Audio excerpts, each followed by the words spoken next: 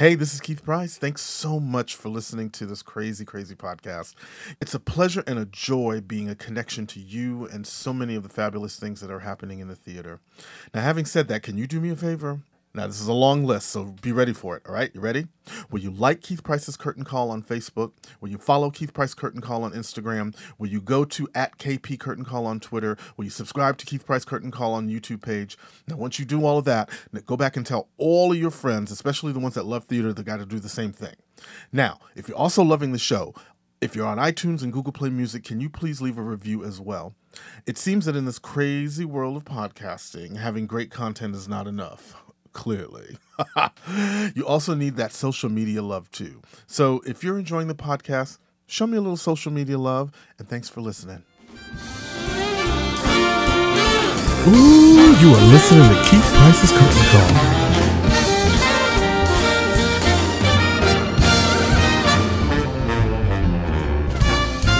And we are back. Although I'm just not adjusted in this room. What the hell? This is what happens when you don't do a podcast for a minute because you've been spending all your time luxuriating at Sheldon Harnick's house. Oh. Well, we should have such problems. We should all have this problem. Woo, y'all. Well, we are back. Now, you know, I got to say that I love an overture just like the next guy. And as you heard, as we were rolling in, we had a fabulous overture by, friend of the podcast. He was in a show that we did a little year or so ago when I first started doing this, and he was one of the first people that came when I called, Mr. Rob McClure, Tony-nominated Rob McClure. That's my man, currently on tour in Something Rotten. Somewhere in the United States, get your tickets, go to somethingrottens.com because Rob is the man. And when I saw Rob in a wonderful show called Honeymoon in Vegas, it's like the swinginest show on Broadway that none of y'all saw, you bitches.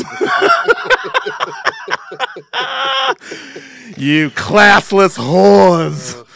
You missed out on really one of the coolest, most grooviest shows on Broadway. And then I met this guy through my friend Rob McClure because, you know, Rob McClure is very talented, very fun, very fabulous. And he did this fabulous new show of his own. And there was this guy that I heard about that was, you know, doing his musical direction who also worked on that groovy score that is Honeymoon in Vegas. He is a very, very sought-after musical arranger and conductor in his own right, y'all. And at the same time, another one of these groovy-ass mother scratchers is rolling through the Broadway. I love this guy, and the minute that I met him for the very first time, I knew that at some point we would be at least semi-social, fabulous friends on the Twitter and the Facebook, and then we graduated to actual personage. Yes. And then it's like to meet him and to find out that he has worked with a couple of my friends, Billy Porter, who, by the way, I haven't seen in a minute, but the most recent Billy Porter moment, of course, is this fantastic album that was produced by my guest, Mr. James Sampliner. Hey. How you doing? How you doing? All right. Now, first of all, Yeah. I am so glad first of all to have you here. So thank you for coming. It's a Because I pleasure. know he's An honor. right now he is very busy because he is assistant conducting. Actually, you're going to be conducting soon. Mm-hmm. The show that I already told y'all how much I love on several different occasions in my ethnic tone and as well as my professional tone. That you should go see The Prince of Broadway because this man is going to be.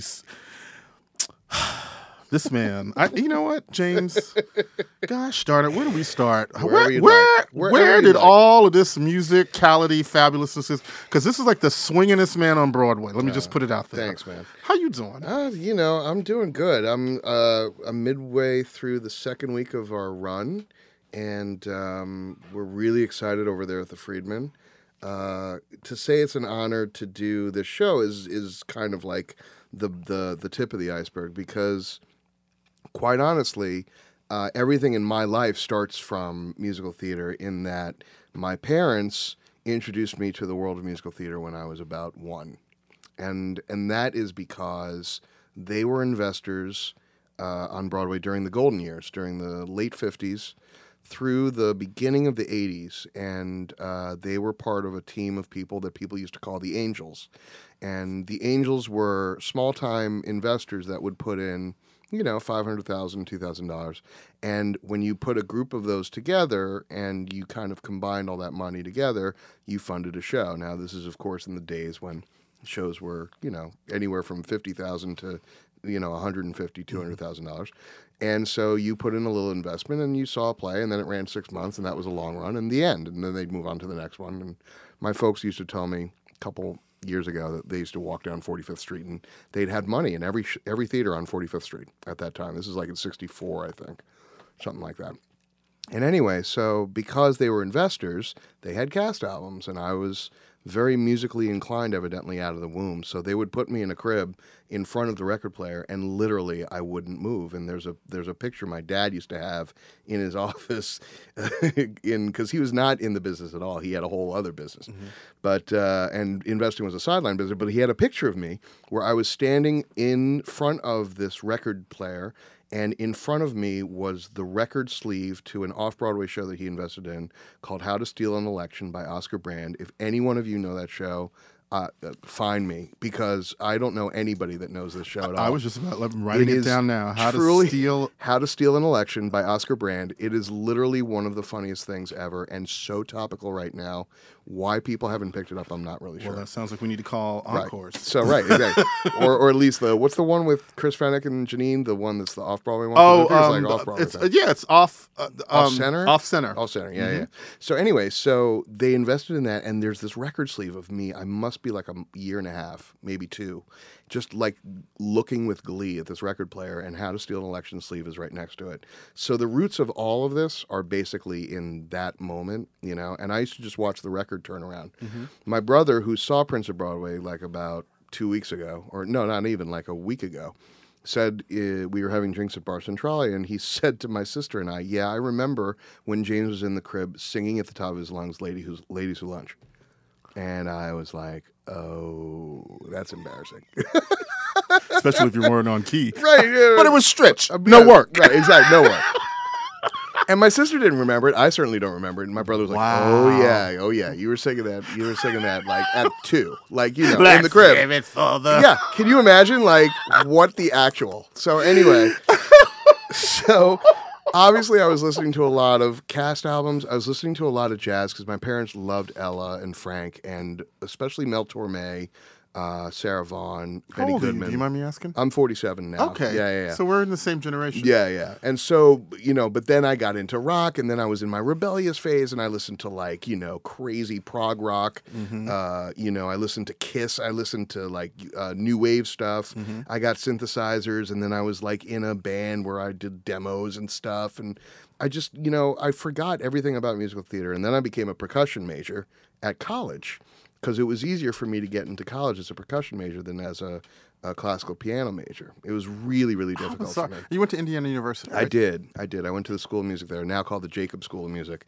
And it was the best thing that ever happened, because with my percussion training, I got to learn about orchestration from sitting in the back. Right. You know what I mean? So you're at the base, basically, exactly, of it. literally. So you can watch, you can see the rise and the change from where you are at the bottom all the way to the very top. And I'll tell you what was the big aha moment for me in college was when I was the percussionist for our production of West Side, which was an opera production. So we had like a 60-piece orchestra playing West Side Story, if you could imagine it. It was the most glorious thing I've ever heard in my life. But because I had always memorized that score and thought, oh yeah, I know where everything goes, and I was Mr. Smartass, then I was sitting in the back and I was listening to what the French horns were doing, what the brass was doing, and I was like, I've never heard this before in my life. And this opened my eyes to what orchestration was. And it really made me kind of like hone in on the idea that, I can do this. I just need to know how to do it and have the experience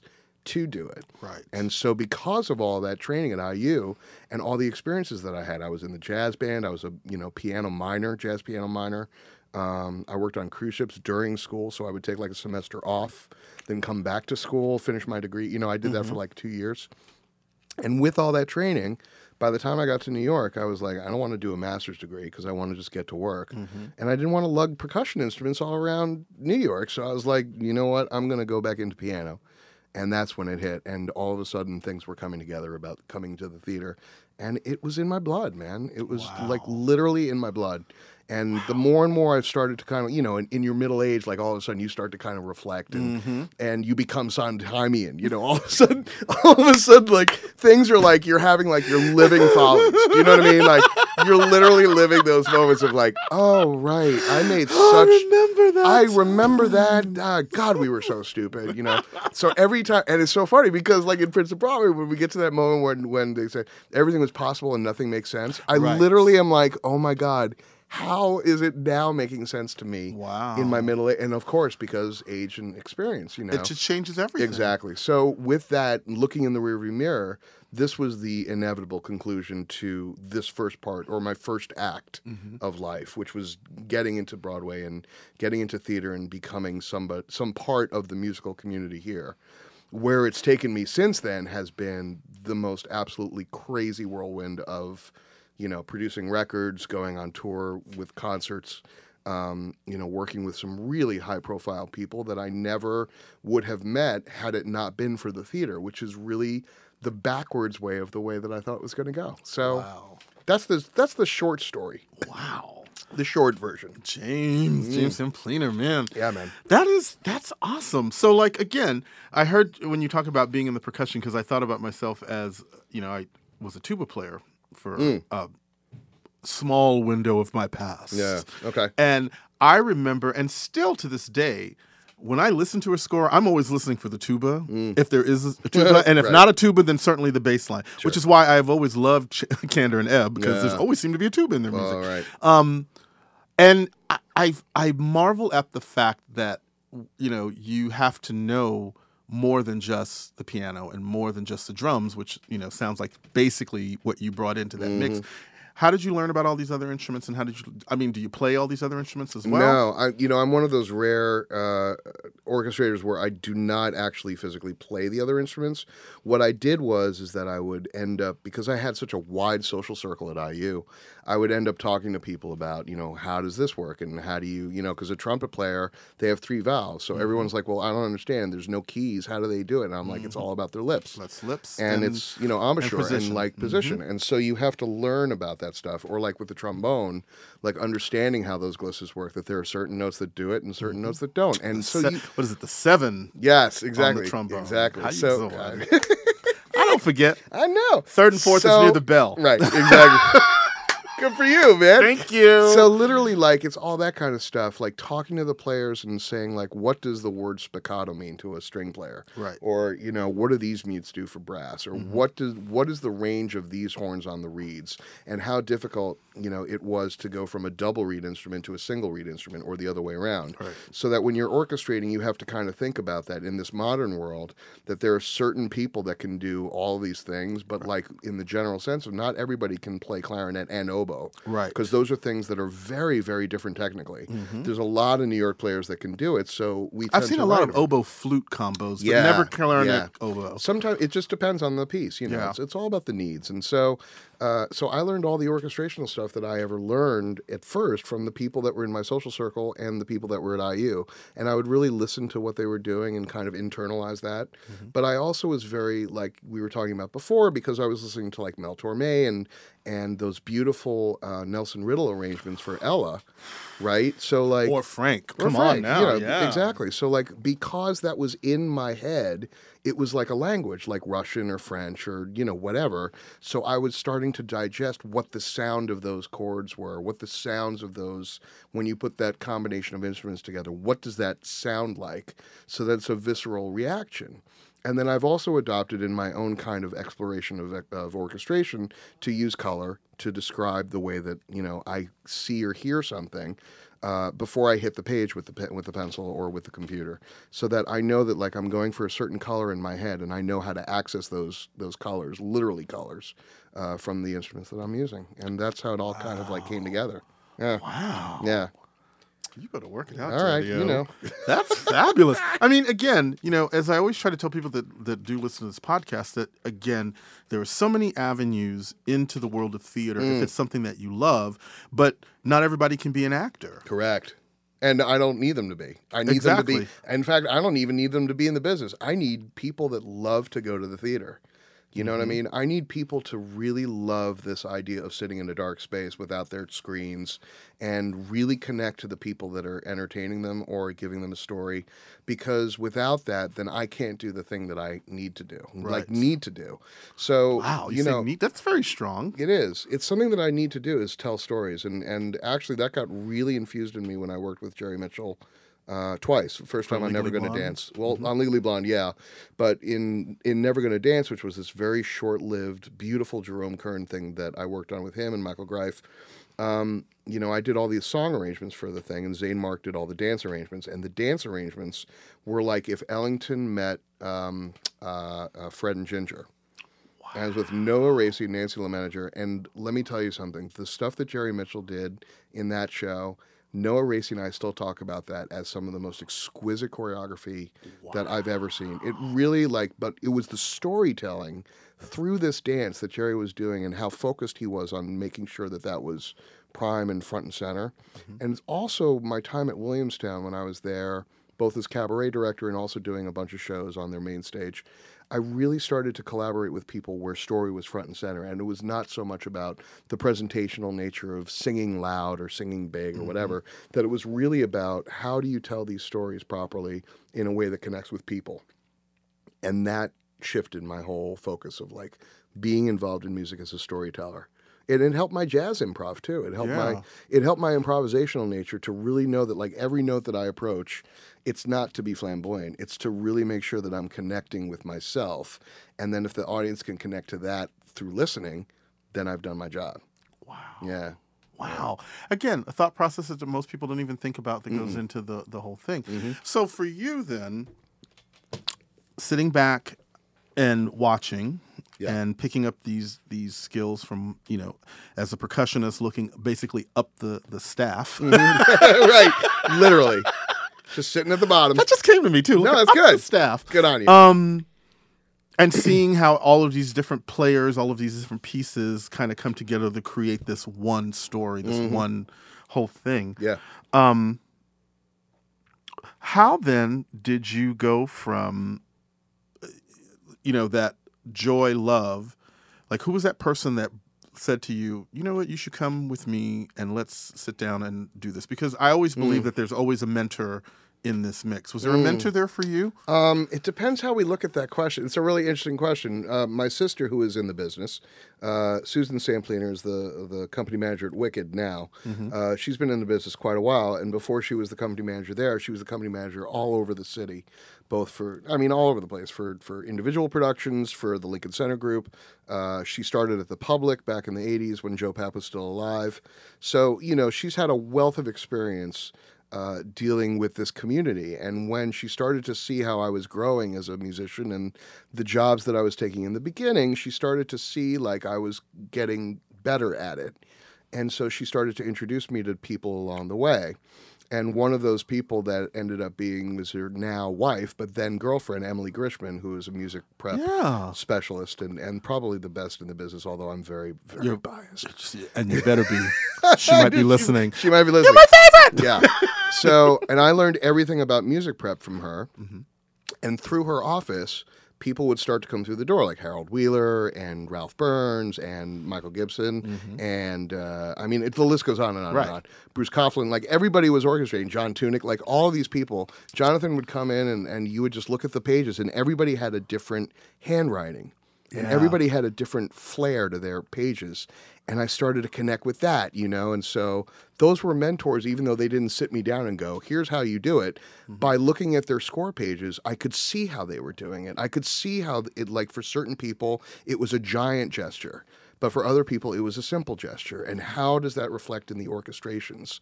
And because I read scores, I could sit there in Emily's office and read the brand new orchestrations for Light in the Piazza. Do you know what I mean? Or I could read through Thoroughly Modern Millie, or I could read through Sideshow and just see how Harold dealt with it, or how Ralph Burns dealt with it, or whatever. Janine, yeah. Right, exactly. And like from a compositional standpoint, but from an orchestrational standpoint, and really get inside like how they hear color for these moments. And then I'd go to see it, and I was like, see if I got it right, like if I guessed correctly by seeing what was on the page.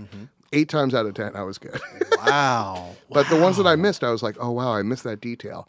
And so those were kind of my mentors. And then it took meeting up with Billy Porter on Radiant Baby in 2003 for everything to start to, really codify in terms of like finding my sound, finding my lane, finding my arrangement groove, like all that stuff. Because you and Tony Award winning Billy Porter. And Grammy, you got to say Tony and Grammy. That's right. Because if he's listening, he's already screaming. He's already screaming at those. And of course, screaming at me. I know that bitch did not forget my Grammy. No, I did not. No, you did not. Sorry, Billy. Sorry, Billy. It was in the moment, baby. Don't be mad. Anyways, no, it's all good. It's all good. I'm mad respect. But how did that happen? How did you and Billy hook up in terms of working? Yeah, I mean, I got a call from Zane Mark, Adrian Lennox's husband, who said we had just finished kind of a workshop, I think, of Never Gonna Dance, and we had hit it off. And he was like, listen, there's this woman named Deborah Barsha who's written this piece about the life of Keith Haring, and they're looking for a keyboard player, and she just is not happy with a lot of the people that have been coming through the door.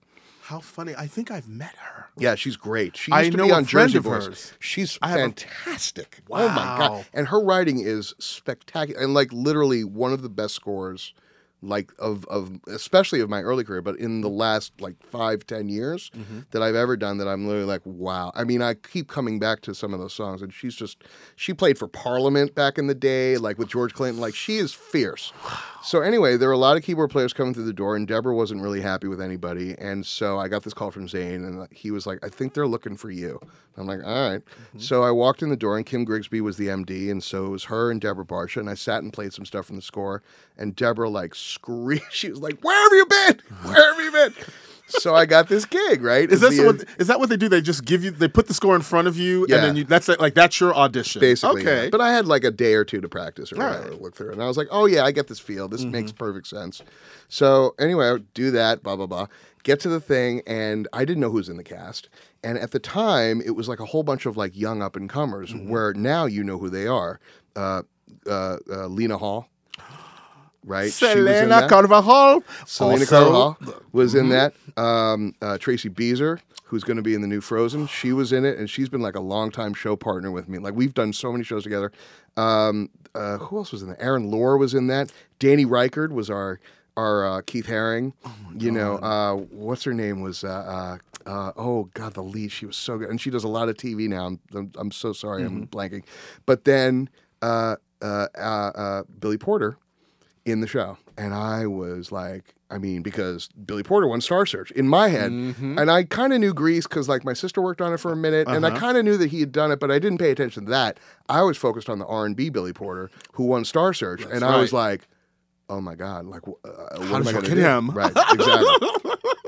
So we spent like the first 2 weeks like circling, because I didn't know how to talk to him, because I was like, he's a legend. Right. And he didn't really know who I was, so he wasn't talking to me. Then one day I was like noodling around on the piano. He comes over, and I swear to you, this is true. He'll tell you the story too. He goes, what's your name again? And I was like, I literally like whispered. That's him. I whispered. I was like, James Sampliner. He's like, what? I'm like, James Sampliner? Is that your name? Okay. We're going to be doing stuff. We're going to be doing stuff. And then he just walked away. And walked away. This MFer just walked away. And I was like, okay. And I'm like really shy at this point. Yeah. And have no social skills whatsoever. And Billy Porter just said that to me. And I was like, I don't know what to do. About 4 weeks later, in the middle of the run, he's like, Sampliner, get in here. And like into the dressing room. And he's like, we're doing Joe's Pub. Like, there's no asking. Do you know what I mean? And also, P.S., this has been our relationship since that day, where there's no asking. It's just like, we're doing this. We're doing this. Because then I don't have a chance to say, I'm busy, or I don't want to. Because he doesn't care. No, he doesn't care. Thank you. So so he's like, we're doing Joe's Pub. And we did this gig, and it was the first time that the community had ever seen me play in New York with somebody of this stature in my career. So, like, Janine was there, Tesori, Michael John was there, Adam Gettle was there, Ted Sperling was there. There's a lot of like Illuminati. Like it was crazy. And all of these people were in the room, and I had never played piano in front of them. They knew me as a copyist, or they knew me as like Susan's brother, or like whatever. Yeah. Like, but they didn't know you me. as James, the man on the keyboard. And there I am playing for Billy Porter, and it was like the whole world was like crashing on my head. And so once I got through that gig and I felt a little better about myself, then I could start to kind of piece together this relationship. But that's how it all began, was at Radiant Baby. Wow. And it's been 14 years. Wow. Yeah. You guys have done a lot of stuff together because you did his Broadway and Soul. At the corner of Broadway and Soul. And what was this? The Sondheim? Did you work with him with the Sondheim? Being Alive. Yeah, we co-wrote that with Michael McElroy. And Michael did all the big gospel moments. And Billy and I crafted, I think we ended up with 45 Sondheim things in that show. The show only ran 80 minutes, so there were like a couple bars here, a couple bars there. But the idea was that it was the first African-American Sondheim review, where we took the music of Stephen Sondheim and ran it through the African-American prism. So it did jazz, it did hip-hop, soul, R&B, gospel, funk. And people still come up to me that saw it to this day and ask me if we're ever going to get back to it. And the answer is someday we really do hope to. Oh, well, I remember because, right now, if you guys are on the Amazon, there's a fantastic album. It's The Soul of Roger Hart? No, Soul of Richard Rogers. Soul of Richard Rogers. And I have to say, when I went to the CD signing, because, that's what you do when you're in the biz. Right. You got to go to the signings because... Make it known. Make it known that you're there. And I saw you there, and I saw a lot of other really great people. And it was like I hadn't heard anything of the music. I had actually... I got a thing from the publicist. I got like 3 songs in advance, and then I got the rest of the album after the fact. And I sat there, and I went through that album at least 3 times because it is the most fabulous interpretation of something that I never thought would ever be interpreted that way. Thanks, and then as soon as I heard that, I remembered, I think I asked you that night, I was like, you guys going to be doing that Sondheim thing? Because I had interviewed Rima Webb, who was a part of that a long time ago, and I know Patina Miller was, all these names now to me. And it was just interesting to hear that music being given that eye, given that prism, and still not losing the power. Yeah. Because that was the other thing. It's like it's all about the lyrics and saving the power. But I will tell you this, that one of the things as an arranger that I've been very, very conscious of and keep as my kind of like go-to MO is that if I'm not serving the story or the lyric of whatever it is that I'm arranging, I've failed the song. Like I've really failed the song. Have you what prayers that happened in your career so far? I think there was I don't know if there's a biggest failure, but I know that like there's been several like failed attempts at things that I felt like, you know what, this isn't good enough for me to put out in public, and I need to scrap it and go back and kind of do it. And that happened with Sunday before Billy and I put it on Broadway and Soul, because we didn't do it in our original concert I told you about. We didn't do it as our closer. That came later. We had done Last Midnight, and everybody kind of flipped out. And all I had really done was added a groove. I really didn't like attack it, but Sunday I really attacked as like a gospel thing. And that's probably the thing that people like come up to me and tell me about the most, that really has affected the way that they see arrangements or the way that they see music in the theater, and kind of shifting the paradigm from something that you think you expect to hear to something that has a whole other meaning to it because of the way that we've treated it and the way that Michael and Billy and I kind of attacked that material, So it's really about like my favorite one that I did in Being Alive was, if I have a favorite, because they're all ridiculous. But the one that we did that literally makes me just like so teary every time is near the end of the play. Rima is playing some kind of like motherly character, and she's summing up a lot of what's happened in the last 20 minutes with a version of Move On that is fully R&B'd and gospeled, and then the other characters in their lives kind of like intersperse different kind of Sondheimian stuff that we've already presented. Right. and the way it comes together. And I use different elements of things that have come in and out of my life to get the points across, to make space for the lyrics. Like there's a section of it where it goes into this very heavy, almost Benny and the Jets section. But the reason why I picked that is because of the space that it created to get those words across, right? Right. So it's not just using R&B and R&B. It's about using the musical materials that have come in and out of my life for the last 40 some odd years, and how I can kind of interpolate those into my own way to express the things that need to be expressed. So when I hit on that in that session with Billy when we were writing it, he literally was like, where did that come from? Because for him, he hadn't necessarily been exposed to Benny and the Jets and that feel and what that is. But for me, like, he introduced me to a whole world of like contemporary Christian gospel that as a suburban Westchester Jew, I might not have been exposed to in my youth. But now, I missed that one. you know what I mean? But now I live and breathe that stuff because he's exposed me to so much of it. And it's so much a part of my harmonic and musical language now that I can access that when I need to, but I don't do it all the time. It's just another color in the So paint to box. speak. Yeah, exactly. Oh, wait, now, hold on. Hold that thought, Mr. Man, because we are just going way too long. So we're going to have to break it up in two pieces. So guess what? You're going to hit the rest of James Sampliner next week. Yeah. Look at that. I've stretched you out for 2 days, Daddy. Look at you. Love it. All right. We'll be back. She gets too hungry for dinner at 8. She loves the theater, but never comes late. She never bothers with the people she hates. That's why